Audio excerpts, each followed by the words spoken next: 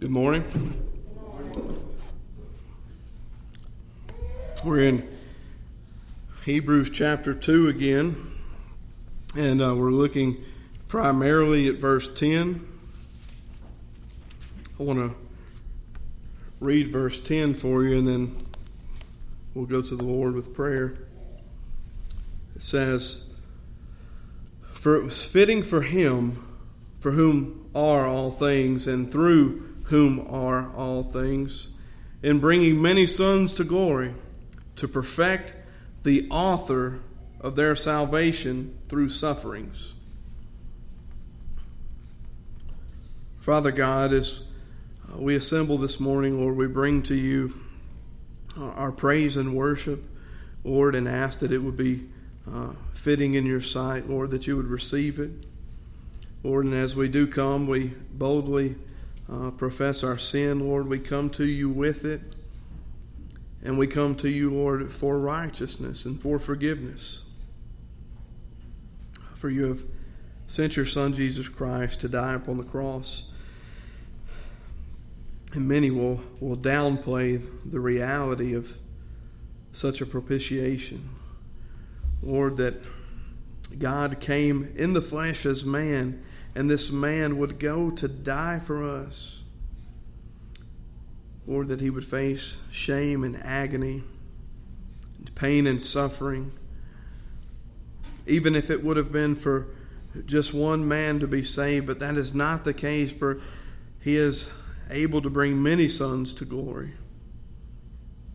For his sacrifice is all sufficient, for his blood is infinitely valuable.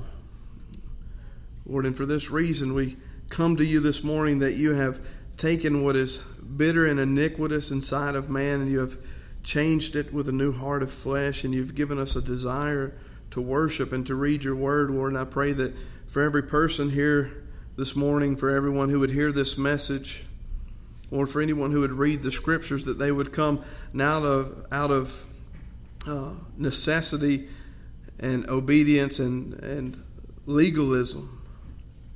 But Lord, that we would truly be gathered to hear from you.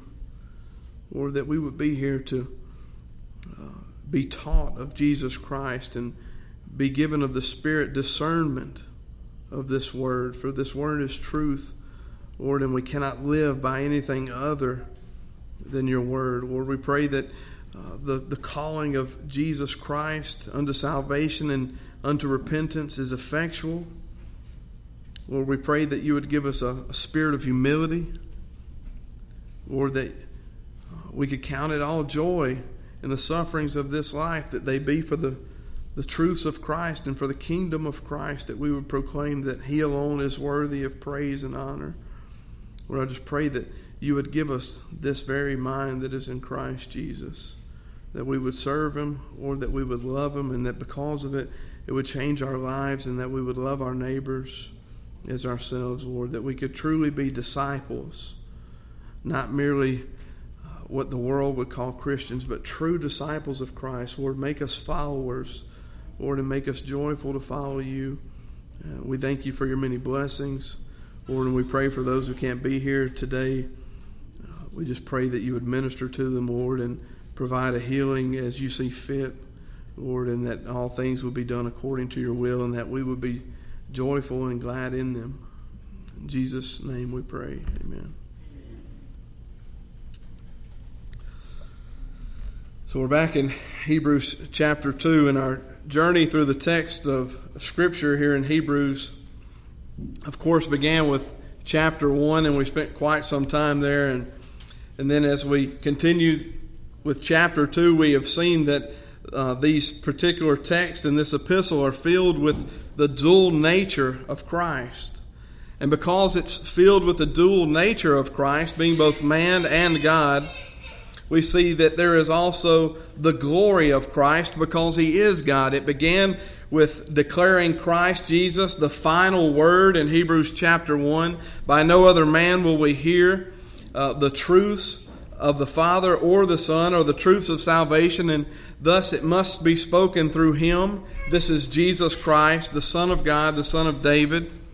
This is a declaration that should be sounded by every person that is a believer in the God of the Bible, every person who believes that Jesus is the Messiah, this is the very word which we're called to profess and called to herald and called to proclaim. Through this same Christ, this Messiah, is the completed work on Calvary, that because of it we now have this revelation that is complete, and it serves as a model by which we must not only live, but also as a model of righteousness, because it contains the truth of Christ and who He is. And last but not least, it is a testimony and a witness where it is not one-fold because it comes by the mouth of a man, but it comes through the Spirit of God that testifies of the Christ who is God, that comes to do the will of God who is the Father. So therefore there is a threefold testimony and witness by which we have heard the gospel of Jesus Christ. And that in the hearing of this gospel we may be transformed by it, that we may find life eternal. And I promise you that eternal life is not the best part, but the best part is knowing the Savior.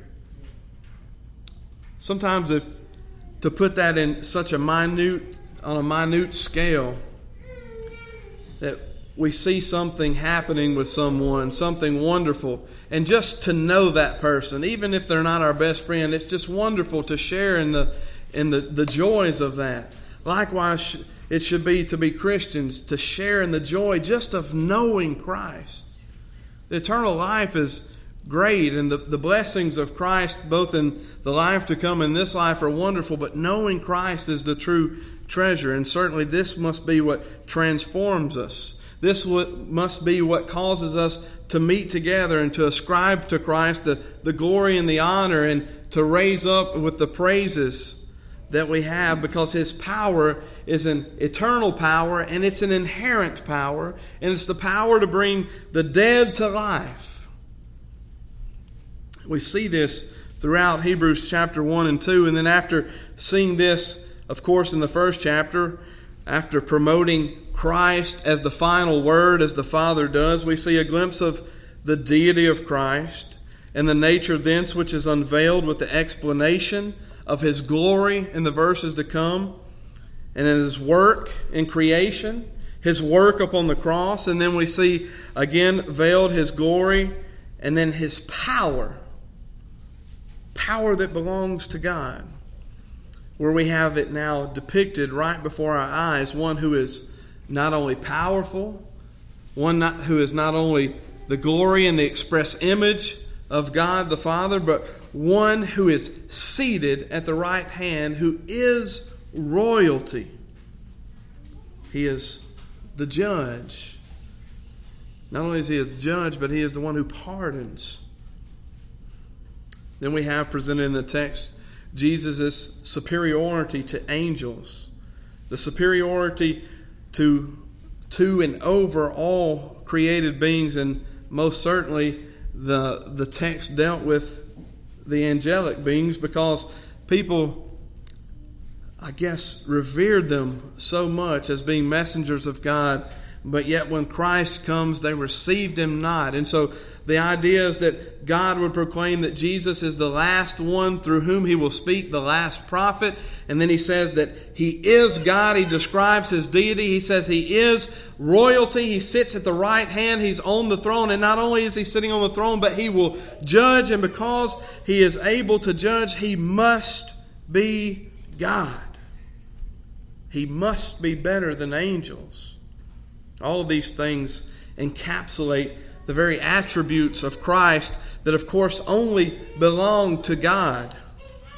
And then again, we see His power, creator and judge, as He will create a new heaven and a new earth. And then soon we have this warning with the beginning of chapter 2 that we should all heed, a warning to heed the message of the Savior, Jesus Christ. For in such a message is the only salvation. Hear that again. In the message of Jesus Christ, this is the message, the only message of salvation. At very best, any other message is just something that will prolong what is to come. Eat healthy. Don't drink too much. Don't stay up too late. Don't ride four-wheelers all the time because it's bad for your back. These things only prolong what is to come. But Jesus Christ changes what is to come. For the believer, He changes what is a mortal life on earth headed for death into eternal life. And for the unbeliever, He changes their best life now into that which precedes the worst eternal life ever, an eternity in hell. And this is the message of the cross. Repent. Turn from your sins. For this Christ who has come to die is also the Christ who created you. The Christ to whom you should be reverencing. To whom you should be bringing praise and ascribing glory and honor. And then in all of this, we see the message of salvation through this man, through God, Jesus Christ. And we see that the Savior has fulfilled everything that mere average man could not and would not. That man is incapable of fulfilling these things. He's incapable of righteousness. He's incapable of goodness. And he desires not goodness without this Jesus Christ, the Christ of the Bible. So here we have Christ fulfilling all things. And in fulfilling all things, we see the necessity of Christ being the one who is made for a little while lower than the angels. It takes nothing short of God to save man, and it takes nothing short of man to fulfill the requirements of man. Therefore, Christ has become a little while lower than the angels to serve all as man should serve. And then he would then be accredited with the death that belonged to man, the death that was due man, the suffering that would be due man for his sin against a just and holy God. And then, of course, that we saw last week in verse 9, at this time he's crowned with glory, crowned with honor, and tasting this death for everyone. This was an epistle written to Hebrew people who had been changed by the gospel message of Jesus Christ. And so we must be vigilant to see that everyone, that is everyone in the church, that is everyone who belongs to Christ, he's tasted this death. Then in verse 10, as we see, it says, "For it was fitting for him, for whom are all things, and through whom are all things, and bringing many sons to glory, to perfect the author of their salvation through suffering." It's a beautifully deistic perspective, a divine perspective of our Trinitarian God. Not only does it depict this Trinitarian God, but it shows us that this God is a sovereign God. A lot of times we like to say that He has a plan for our lives. And the truth is that He has a plan for mankind, but we must step back a little bit and see that Jesus Christ, the Creator of all things that were created, by the will of the Father who sent Him to die for this creation, has a plan not only for mankind, but for every single thing. This is a sovereign God, sovereign over everything, over every grain of sand, over everything, both living and that which is unliving, mountains, streams, rocks. This is the Christ that we serve. And then to put it into perspective, not only did God prepare David for battle, but He planted those rocks that David would pick the exact one. I don't know if, sure, none of you have ever thrown any object at someone, but the shape matters. To think that God even placed the rock. It's amazing. This is a sovereign God. Any God that didn't place all of these things and didn't prepare all of these things is no God at all. But what we see here is a beautiful picture of a sovereign God in verse 10. From a deistic perspective, we're seeing what He has done for creation. And it starts by saying, for it was fitting for Him. This short phrase puts into vision the very attributes of God. How was it fitting for Him? Because it suited Him well. This is the attributes of Christ, of the Spirit of God, and no other being. It was fitting because it's appropriate. And that's what it means. It was appropriate for Him to do what comes to follow in the rest of the verse. It was fitting, appropriate, suitable for Him, God, to do all things previously mentioned in chapter 2, of course, but also everything previously mentioned in the Bible, because remember, I just said He's sovereign. It pleased God, and it was appropriate, and it was fitting for God to do everything leading up to the point of the cross, even to allow the people who have received Christ to seemingly backslide, so to speak, for lack of a better term, and forget that this is the Christ, to be reminded. All of this just so that they could be reminded that there is a warning not to stray from this message, not to stray from this cross. All of this, it was fitting for Him. It's fitting for God to do all of this. And you may ask, how is it so fitting? Because to do such, to do all of the things that God has done thus far, to put on display all of these characteristics. It describes the distinct attributes that reveal grace, the distinct attributes that reveal mercy. How can it do this? Because in the revelation of grace and mercy, there is the truth of justice, and that man deserves it. You say, I thought about it this week, and I talked to Brother John, and I don't remember how we got on the subject, but when we talk about knowing someone, it's kind of cliche that we say, we can't really know somebody else until we know ourselves. But the truth is that we can't know ourselves unless we know Jesus Christ. That's what Christ has done through His propitiation. That is what God has allowed in that propitiation, that we would see the perfect law of God, and that now we can see ourselves. We can't even understand ourselves without understanding to some degree who this Christ is.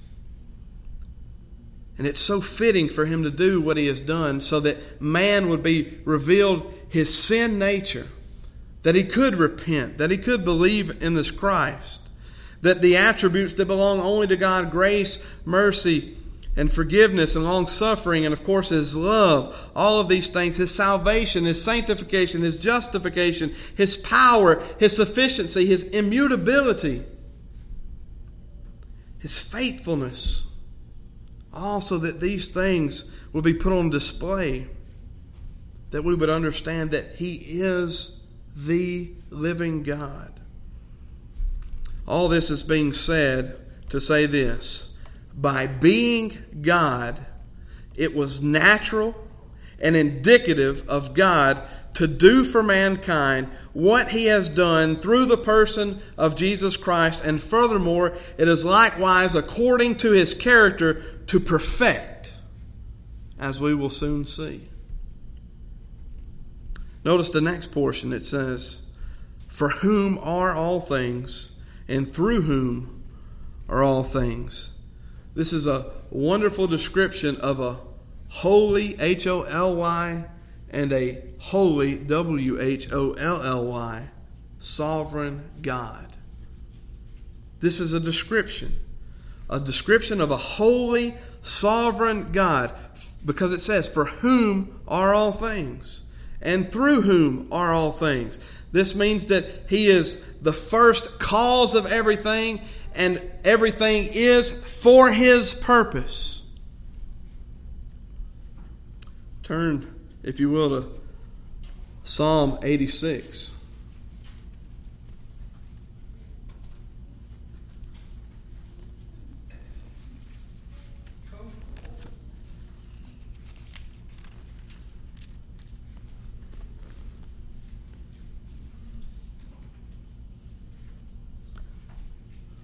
this God, for whom are all things, and through whom are all things. Beginning with verse 5, it says, "For you, Lord, are good and ready to forgive." This is the description that we're seeing in verse 10 of chapter 2 in Hebrews. "You are good and ready to forgive, and abundant in loving kindness to all who call upon you."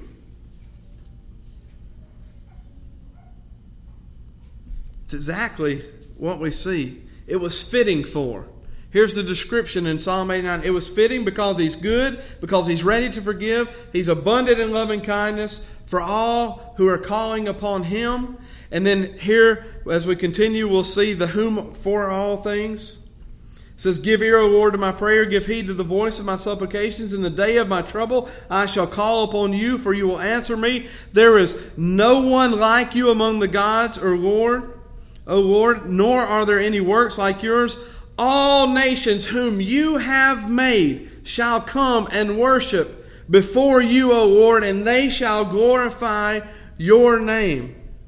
For you are great and do wondrous deeds."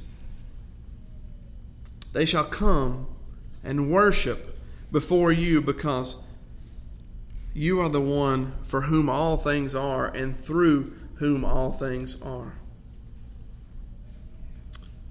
This describes the work of creation, first of all.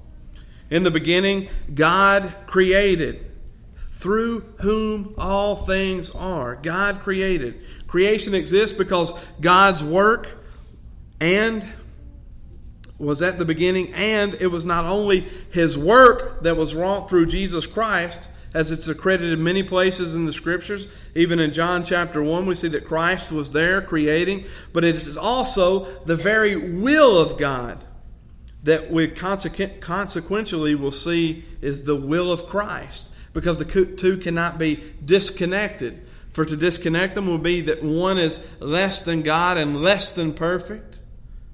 And somehow not equal. And we know that it says that Christ thought that equality was not something to be grasped.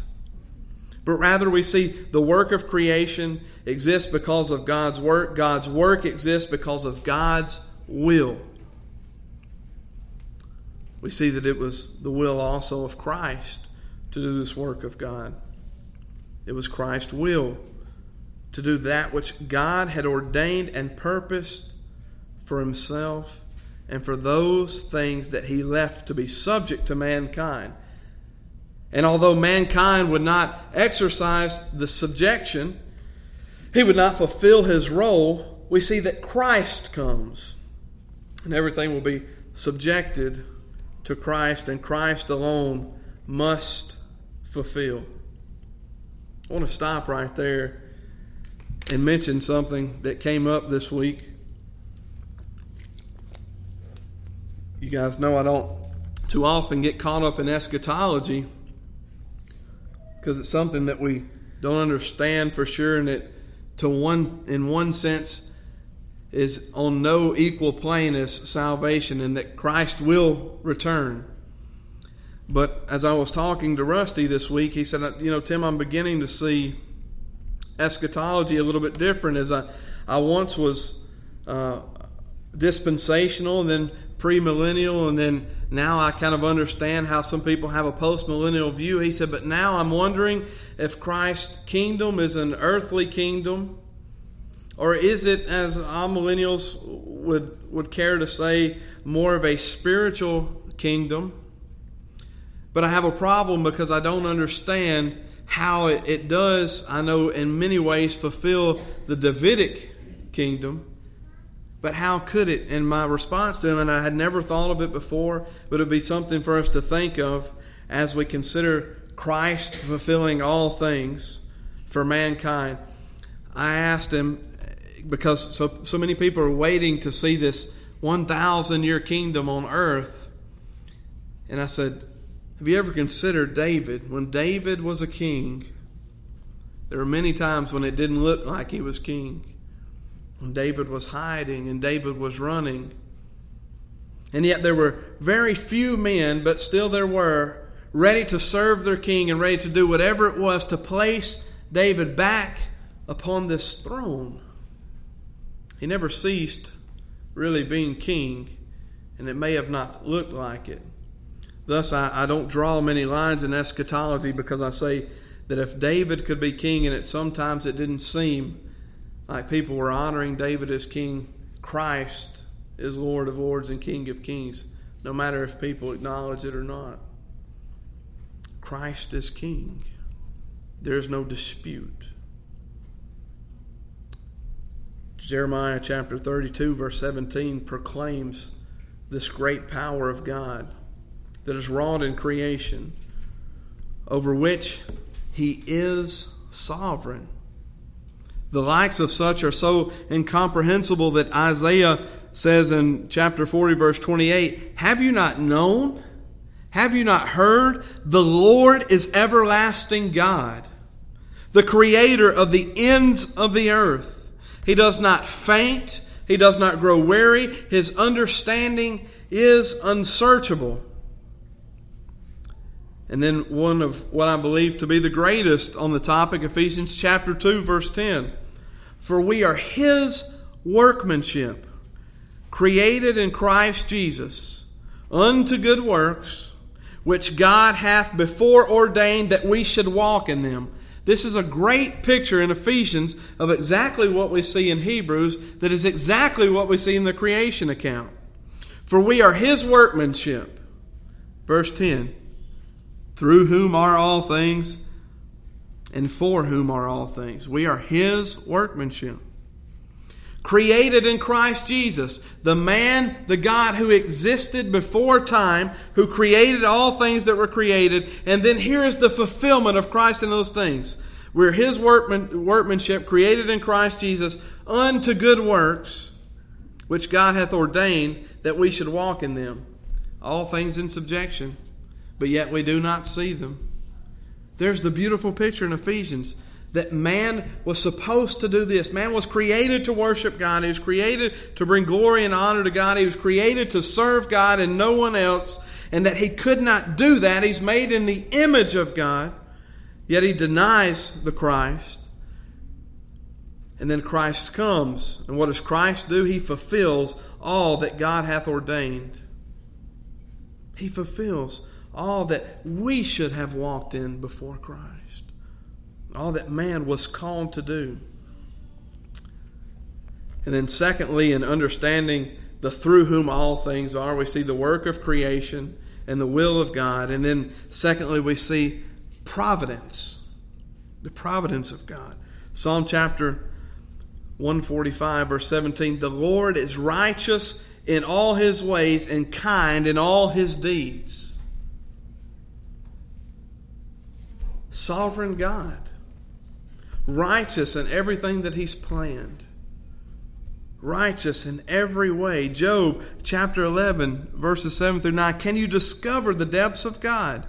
Can you discover the limits of the Almighty? They are as high as the heavens. What can you do? Deeper than Sheol, what can you know? Its measure is longer than the earth and broader than the sea. This is the providence. This is the sovereignty of God being proclaimed. Nehemiah chapter 9, verse 6. "You alone, the Lord, have made the heavens and the earth, the heavens of heavens with all their host, the earth, all that is on it, the seas, all that is in them. You give them life, and the heavenly host bows down before you." In Acts chapter 17, "And He made from one man every nation of mankind to live on the face of the earth, having determined their appointed times and the boundaries of their habitation." This is what is being described in Hebrews chapter 10. The deity, Jesus Christ, doing all that He's done to redeem mankind so that man can be restored, that the great chasm could be closed, that his separation from God would not be forever. And in it, it proves that it is fitting, it is suitable for Him, because it puts on display every characteristic, every attribute that belongs to God. Wouldn't be fitting for a mere man to save humanity.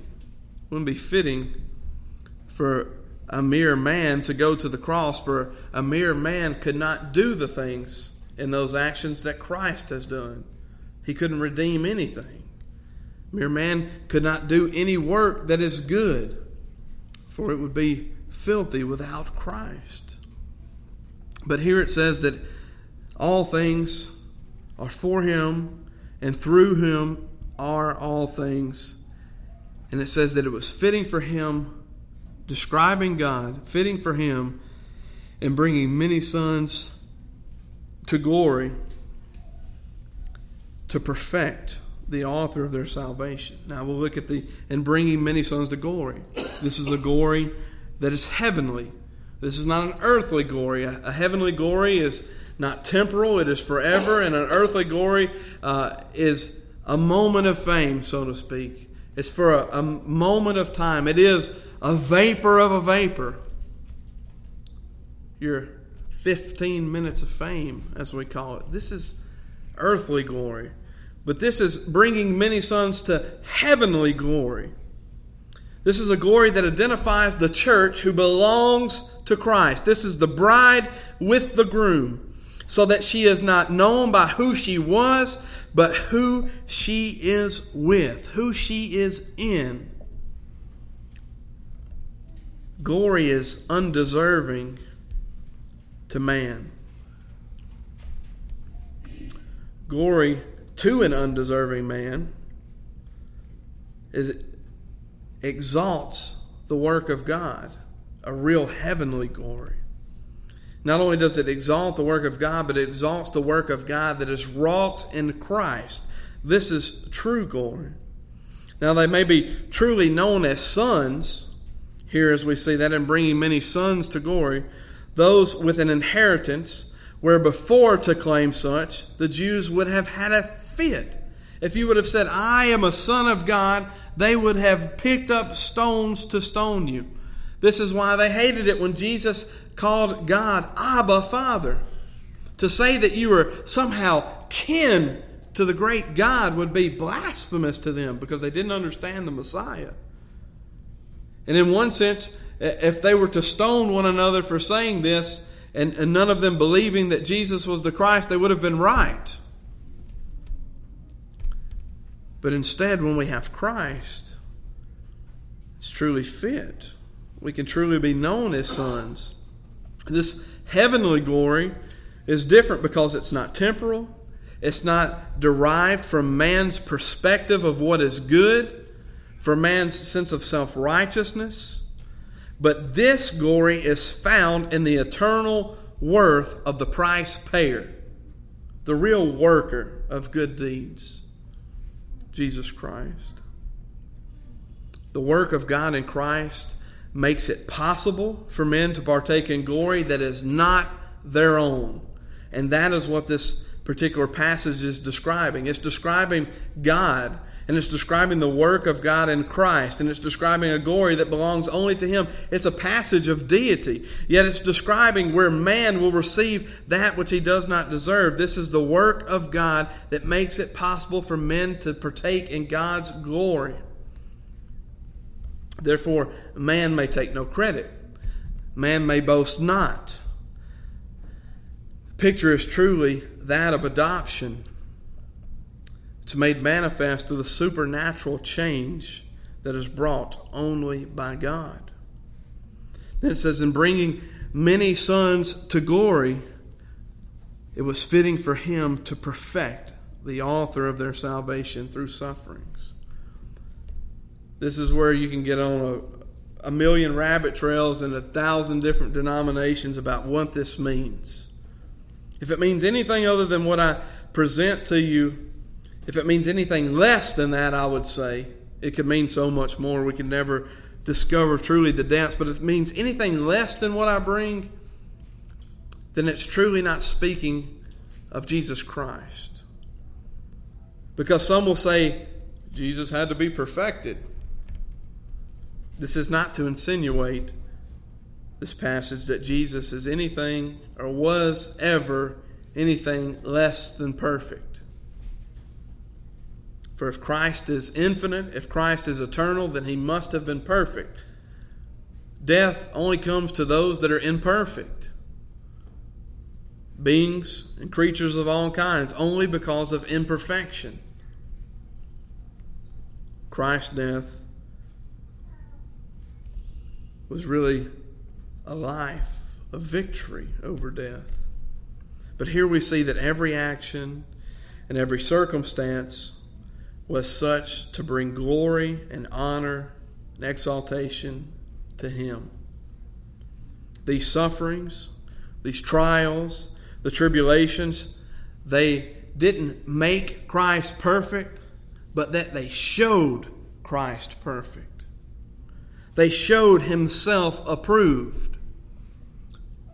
Why is it any wonder that men in the Bible, leadership, are always encouraged to show themselves approved? Because Christ, through suffering, showed Himself approved.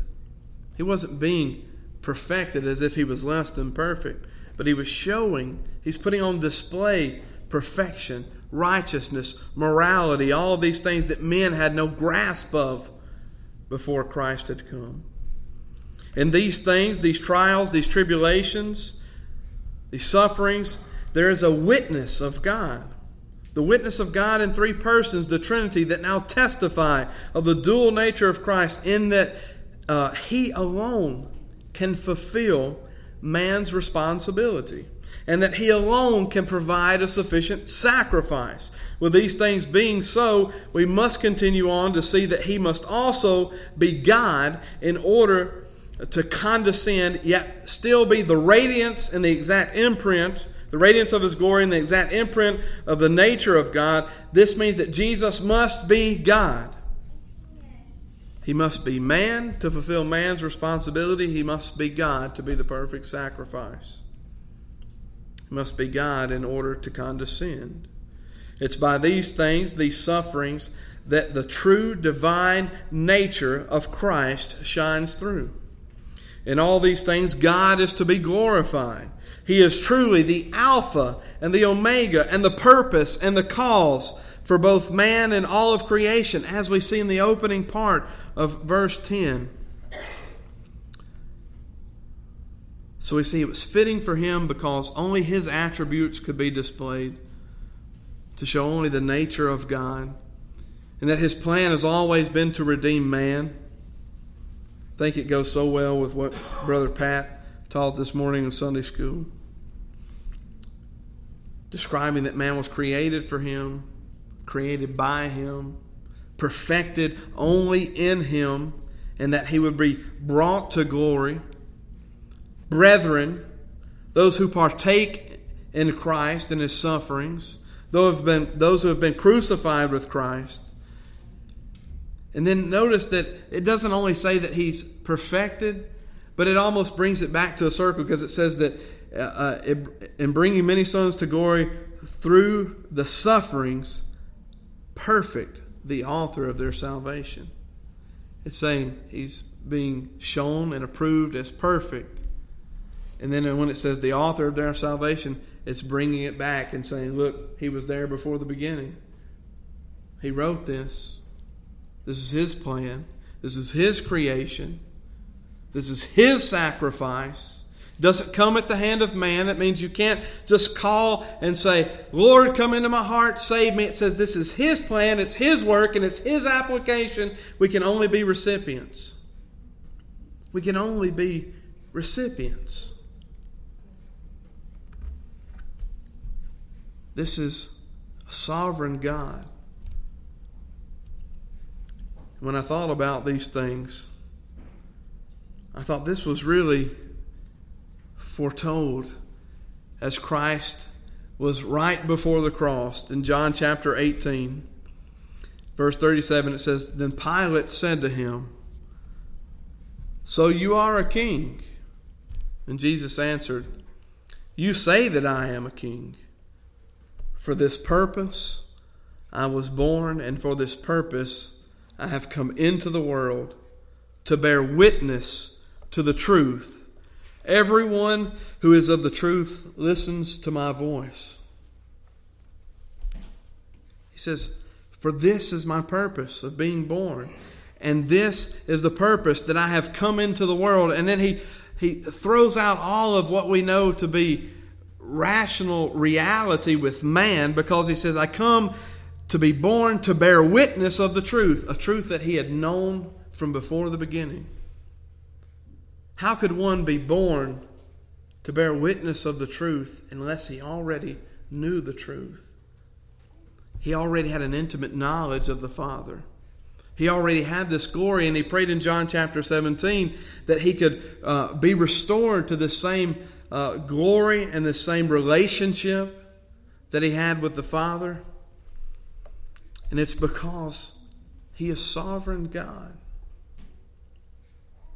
Anytime we go to open up this scripture, and we'll continue next week, and see that it was fitting for him, we should likewise, in application, ask, what is fitting of us as disciples, as true believers in Christ? And today we'll get to witness one of those awesome responsibilities that is fitting for Christians, that we would baptize, that we would disciple to the point of one being able to understand the things of Christ by hearing the preaching of the Word. Not that we could do anything or make any sense, that we could speak eloquently, but that we could proclaim the Word, and by it we could do what is fitting for disciples of Christ.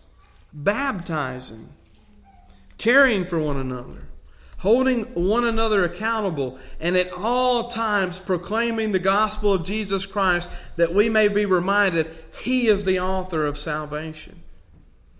He is the accomplishment and the accomplisher of the work of the cross.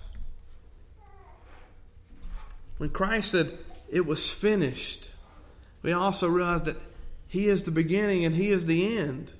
Salvation began with Christ creating everything for His purpose, for His glory, and for His honor. And it was finished in Christ's sufficient sacrifice on the cross. The author, perfecter of faith, Jesus Christ. Let's go to the Lord in prayer. Father, we just thank You once again, Lord, and we love You, Lord. We love You for what You've done for us. We love You for this incomprehensible truth of Christ, that somehow the God who created all of creation saw a desperate need for salvation, because though equipped, though prepared with the Word, and though prepared with Your commandment, Lord, not to eat of this fruit, we still disobeyed. But even in that disobedience,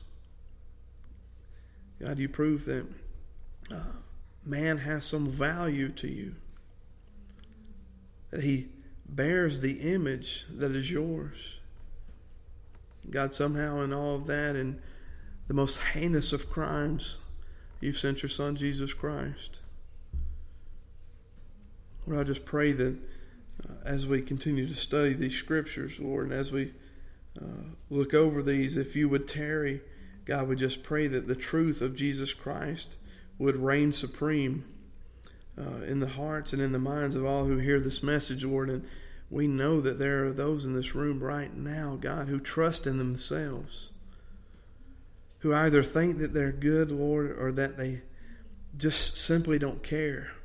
Lord, we pray that You would place a great burden in their hearts to see that Jesus Christ is such a wonderful man and such a powerful God, and that He's perfect, and that in His perfection, Lord, that we would see our flaws for just a brief period of time, even, Lord, just long enough that we would repent and that we would look back to the cross. God, we pray for the salvation of those who are lost. Lord, we pray for Your church, not just the church here, but that You would continue to preserve her as You've promised that You will, Lord, and that You would give us strength, not in the physicality of the body, Lord, but spiritual strength, the strength to continue to trust Your word, Lord, and to live upon every word that You have breathed forth for man to understand. Lord, and we just pray that our sustenance would be a heavenly sustenance, that it would be truly the Christ that was the manna in the wilderness, and that we would feed upon it, Lord, and be satisfied as our forefathers were not, Lord. Please give us the desire to continue to meet, Lord, and to worship and to confess our sins to one another, Lord, and just cause us to be open-minded and seeking Christ in the Scriptures, that we would be transformed. It's in Jesus' name that we pray. And Lord, that we ask you to bless the food that we'll partake of in just a moment. We thank you for it, Lord. In Jesus' name we pray, amen.